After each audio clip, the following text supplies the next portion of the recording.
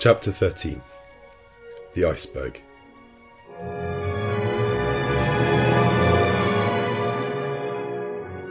The Nautilus was steadily pursuing its southerly course, following the 50th meridian with considerable speed. Did he wish to reach the pole? I did not think so, for every attempt to reach that point had hitherto failed.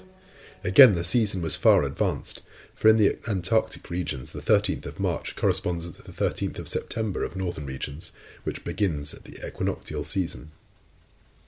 On the 14th of March I saw floating ice in latitude 55 degrees, mainly pale bits of debris from 20 to 25 feet long, forming banks over which the sea curled. The Nautilus remained on the surface of the ocean. Ned Land, who had fished in the Arctic seas, was familiar with its icebergs, but Conseil and I admired them for the first time. In the atmosphere towards the southern horizon stretched a white dazzling band. English whalers have given it the name of ice blink. However thick the clouds may be, it is always visible, and announces the presence of an ice pack or bank. Accordingly, larger blocks soon appeared, whose brilliancy changed with the caprices of the fog. Some of these masses showed green veins, as if long undulating lines had been traced with sulphate of copper. Others resembled enormous amethysts, with the light shining through them. Some reflected the light of day upon 1,000 crystal facets. Others, shaded with vivid calcareous reflections, resembled a perfect town of marble. The more we neared the south, the more these floating islands increased, both in number and importance. At the 60th degree of latitude every pass had disappeared, but seeking carefully, Captain Nemo soon found a narrow opening, through which he boldly slipped, knowing, however, that it would close behind him. Thus, guided by this clever hand, the Nautilus passed through all the ice, with a precision which quite charmed Conseil. Icebergs or mountains, ice fields or smooth plains seeming to have no limits, drift ice or floating ice packs, plains broken up, called palks, when they are circular, and streams when they are made up of long strips. The temperature was very low. The thermometer exposed to the air marked 2 or 3 degrees below zero, but we were warmly clad with fur, at the expense of the sea bear and seal. The interior of the Nautilus, warmed regularly by its electric apparatus, defied the most intense cold. Besides, it would only have been necessary to go some yards beneath the waves to find a more bearable temperature. 2 months earlier we should have had perpetual daylight in these latitudes, but already we had 3 or 4 hours of night, and by there would be 6 months of darkness in the circumpolar regions. On the 15th of March we were in the latitude of New Shetland and South Orkney. The captain told me that formerly numerous tribes of seals inhabited them, but that English and American whalers, in their rage for destruction, massacred both old and young. Thus, when there was once life and animation, they had left silence and death.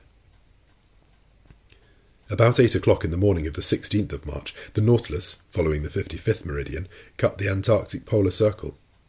Ice surrounded us on all sides and closed the horizon, but Captain Nemo went from one opening to another, still going higher. I cannot express my astonishment at the beauties of these new regions. The ice took most surprising forms. Here the grouping formed an oriental town, with innumerable mosques and minarets, there a fallen city thrown to the earth, as it were, by some convulsion of nature. The whole aspect was constantly changed by the oblique rays of the sun, or lost in the greyish fog amidst hurricanes of snow. Detonations and falls were heard on all sides, great overthrows of icebergs, which altered the whole landscape like a diorama. Often seeing no exit, I thought we were definitely prisoners, but instinct guiding him at the slightest indication, Captain Nemo would discover a new pass. He was never mistaken when he saw the thin threads of bluish water trickling along the ice fields, and I had no doubt that he had already ventured into the midst of these Antarctic seas before. On the 16th of March, however, the ice fields completely blocked our road. It was not the iceberg itself, as yet, but vast fields cemented by the cold. But this obstacle could not stop Captain Nemo. He hurled himself against it with frightful violence. The Nautilus entered the brittle mass like a wedge and split it with frightful crackings. It was the battering ram of the ancients hurled by infinite strength. The ice thrown high in the air fell like hail around us. By its own power of impulsion, our apparatus made a canal for itself. Sometimes carried away by its own impetus, it lodged on the ice field, crushing it with its weight, and sometimes buried beneath it, dividing it by a simple pitching movement, producing large rents in it. Violent gales assailed us at this time, accompanied by thick fogs, through which, from one end of the platform to the other, we could see nothing. The wind blew sharply from all points of the compass, and the snow lay in such hard heaps that we had to break it with blows of a pickaxe. The temperature was always at 5 degrees below zero. Every outward part of the Nautilus was covered with ice. A rigged vessel could never have worked its way there, for all the rigging would have been entangled in the blocked-up gorges. A vessel without sails, with electricity for its motive power, and wanting no coal, could alone brave such high latitudes. At length, on the 18th of March, after many useless assaults, the Nautilus was positively blocked. It was no longer either streams, packs, or ice fields, but an interminable and immovable barrier, formed by mountains soldered together. "An iceberg," said the Canadian to me. I knew that to Ned Land, as well as to all other navigators who had preceded us, this was an inevitable obstacle. The sun appearing for an instant at noon, Captain Nemo took an observation as near as possible, which gave our situation at 51 degrees 30 minutes longitude and 67 degrees 39 minutes of south latitude. We had advanced 1 degree more in this Antarctic region. Of the liquid surface of the sea there was no longer a glimpse. Under the spur of the Nautilus lay stretched a vast plain, entangled with confused blocks. Here and there sharp points and slender needles rising to a height of 200 feet. Further on a steep shore, hewn as it were with an axe and clothed with greyish tints, huge mirrors reflecting a few rays of sunshine half drowned in the fog. And over this desolate face of nature, a stern silence reigned, scarcely broken by the flapping of the wings of petrels and puffins. Everything was frozen, even the noise. The Nautilus was then obliged to stop in its adventurous course amid these fields of ice. In spite of our efforts, in spite of the powerful means employed to break up the ice, the Nautilus remained immovable. Generally, when we can proceed no further, we have return still open to us, but here return was as impossible as advance, for every pass had closed behind us, and for the few moments when we were stationary, we were likely to be entirely blocked, which did indeed happen about 2 o'clock in the afternoon, the fresh ice forming around its sides with astonishing rapidity. I was obliged to admit that Captain Nemo was more than imprudent. I was on the platform at that moment. The captain had been observing our situation for some time past when he said to me, "Well, sir, what do you think of this?" "I think that we are caught, Captain." "So, Monsieur Aronnax, you really think that the Nautilus cannot disengage itself?" "With difficulty, Captain, for the season is already too far advanced for you to reckon on breaking up of the ice." "Ah, sir," said Captain Nemo in an ironical tone, "you will always be the same. You see nothing but difficulties and obstacles. I affirm that not only can the Nautilus disengage itself, but also that it can go further still." "Further to the south?" I asked, looking at the captain. "Yes, sir. It shall go to the pole." "To the pole?" I exclaimed, unable to repress a gesture of incredulity. "Yes," replied the captain coldly, "to the Antarctic pole, to that unknown point from whence springs every meridian of the globe. You know whether I can do as I please with the Nautilus." Yes, I knew that. I knew that this man was bold even to rashness, but to conquer those obstacles which bristled round the South Pole, rendering it more inaccessible than the North, which had not yet been reached by the boldest navigators, was it not a mad enterprise, one which only a maniac would have conceived? It then came into my head to ask Captain Nemo if he ever discovered that pole which had never yet been trodden by a human creature. "No, sir," he replied, "but we will discover it together. Where others have failed, I will not fail. I have never yet led my Nautilus so far into the southern seas, but I repeat, it shall go further yet." "I can well believe you, Captain," said I, in a slightly ironical tone. "I believe you. Let us go ahead. There are no obstacles for us. Let us smash this iceberg. Let us blow it up, and if it resists, let us give the Nautilus wings to fly over it." "Over it, sir?" said Captain Nemo quietly. "No, not over it, but under it." "Under it?" I exclaimed, a sudden idea of the captain's projects flashing upon my mind. I understood the wonderful qualities of the Nautilus were going to serve us in this superhuman enterprise. "I see we are beginning to understand one another, sir," said the captain, half smiling. "You begin to see the possibility, I should say the success, of this attempt. That which is impossible for an ordinary vessel is easy to the Nautilus. If a continent lies before the pole, it must stop before the continent. But if, on the contrary, the pole is washed by the open sea, it will go even to the pole." "Certainly," said I, carried away by the captain's reasoning. If the surface of the sea is solidified by the ice, the lower depths are free by the providential law which has placed the maximum of density of the waters of the ocean 1 degree higher than freezing point. And if I am not mistaken, the portion of this iceberg which is above the water is as 4-to-1 to that which is below. Very nearly, sir. For 1 foot of iceberg above the sea, there are 3 below it. If these ice mountains are not more than 300 feet above the surface, they are not more than 900 beneath. And what are 900 feet to the Nautilus? Nothing, sir. It could even seek at greater depths that uniform temperature of sea water, and there brave with impunity the 30 or 40 degrees of surface cold. Just so, sir, just so, I replied, getting animated. The only difficulty, continued Captain Nemo, is that of remaining several days without renewing our provision of air. Is that all? The Nautilus has vast reservoirs. We can fill them, and they will supply us with all the oxygen we want. Well thought of, Monsieur Aronnax, replied the captain, smiling. But not wishing you to accuse me of rashness, I will first give you all my objections. Have you any more to make? Only one. It is possible, if the sea exists at the South Pole, that it may be covered, and consequently we shall be unable to come up to the surface.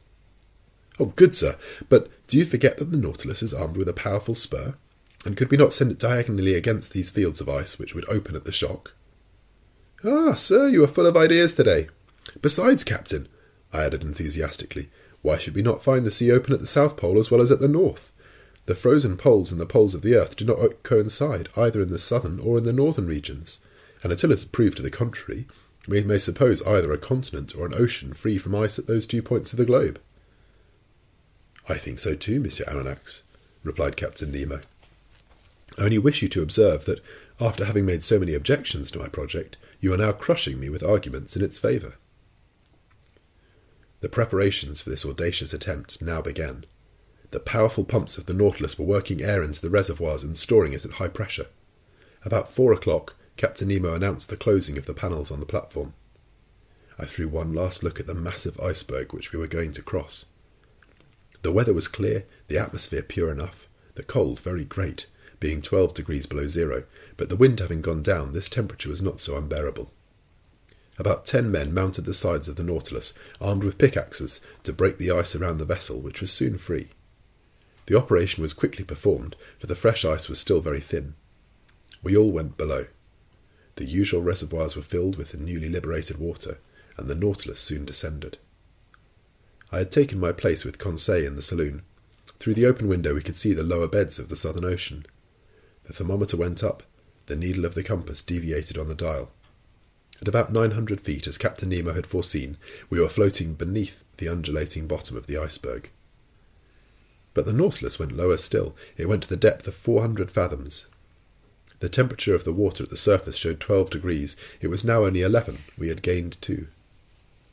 I need not say the temperature of the Nautilus was raised by its heating apparatus to a much higher degree. Every manoeuvre was accomplished with wonderful precision. "We shall pass it, if you please, sir," said Conseil. "I believe we shall," I said, in a tone of firm conviction.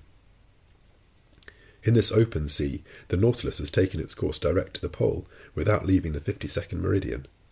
From 67 degrees 30 minutes to 90 degrees, 22 degrees and a half of latitude remain to travel. That is about 500 leagues. The Nautilus kept up a mean speed of 26 miles an hour, the speed of an express train. If that was kept up, in 40 hours we should reach the pole. For a part of the night, the novelty of the situation kept us at the window. The sea was lit with the electric lantern, but it was deserted. Fishers did not sojourn in these imprisoned waters. They only found there a passage to take them from the Antarctic Ocean to the open polar sea.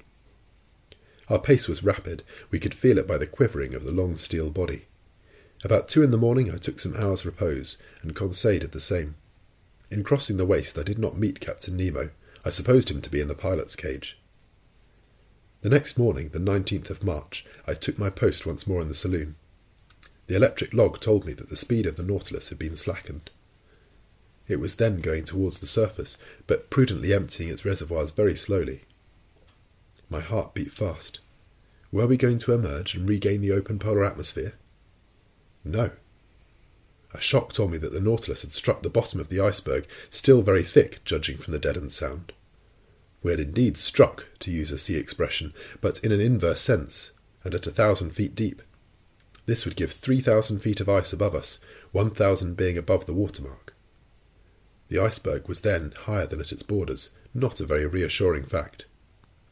Several times that day the Nautilus tried again, and every time it struck the wall which lay like a ceiling above it. Sometimes it met with but 900 yards, only 200 of which rose above the surface. It was twice the height it was when the Nautilus had gone under the waves. I carefully noted the different depths, and thus obtained a submarine profile of the chain as it was developed under the water. That night no change had taken place in our situation, still ice between 400 and 500 yards in depth. It was evidently diminishing, but still what a thickness between us and the surface of the ocean. It was then 8. According to the daily custom on board the Nautilus, its air should have been renewed 4 hours ago, but I did not suffer much, although Captain Nemo had not yet made any demand upon his reserve of oxygen. My sleep was painful that night. Hope and fear besieged me by turns. I rose several times. The groping of the Nautilus continued. About 3 in the morning I noticed that the lower surface of the iceberg was only about 50 feet deep.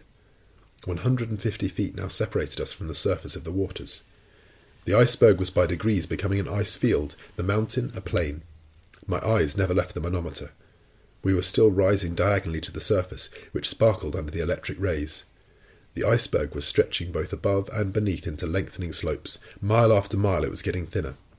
At length, at 6 in the morning of that memorable day, the 19th of March, the door of the saloon opened, and Captain Nemo appeared. "The sea is open," was all he said.